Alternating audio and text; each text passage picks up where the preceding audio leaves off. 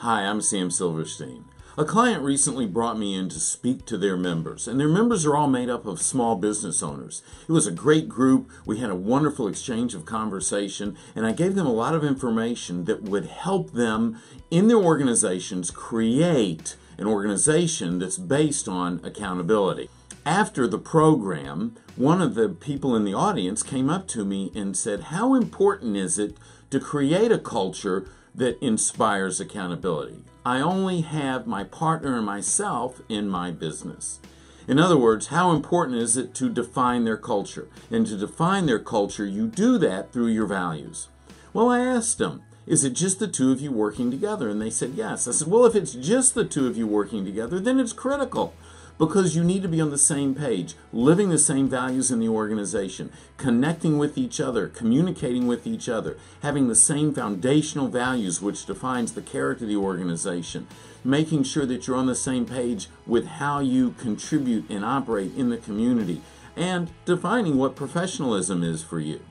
Then I said, just out of curiosity, are you looking to grow? And they said, oh yes. Everything we're creating is scalable, and we're at a point where we're looking to bring in people. I said, well, then it's critical that you develop a culture that inspires accountability, because what happens is that becomes the foundation that you build your organization on. You see, whether you're 2 people, 12 people, 20 people, 2,000, 20,000 people, it's your culture that defines how you're going to operate as an organization. The tactical side of the business ends up being the easy stuff. It's the culture that will separate you from the competition. And by defining your culture through your values, then as you grow your organization, no matter what size you are now, you hire people that can live to those values, that those values resonate with, that want to be a part of a team and organization that are living those values. And then if someone's not living those values, you know you need to allow them to go someplace where their behavior will be appreciated, and you, at that point, replace them with people who are willing to live the organizational values.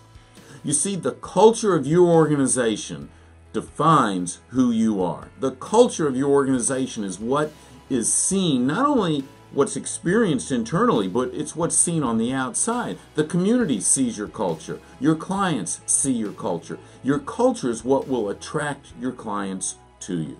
So, how important is it that you define your culture through your values, that you live those values, that you protect those values? If you're only 2 people, it's critical. And if you're 20,000, it's just as critical.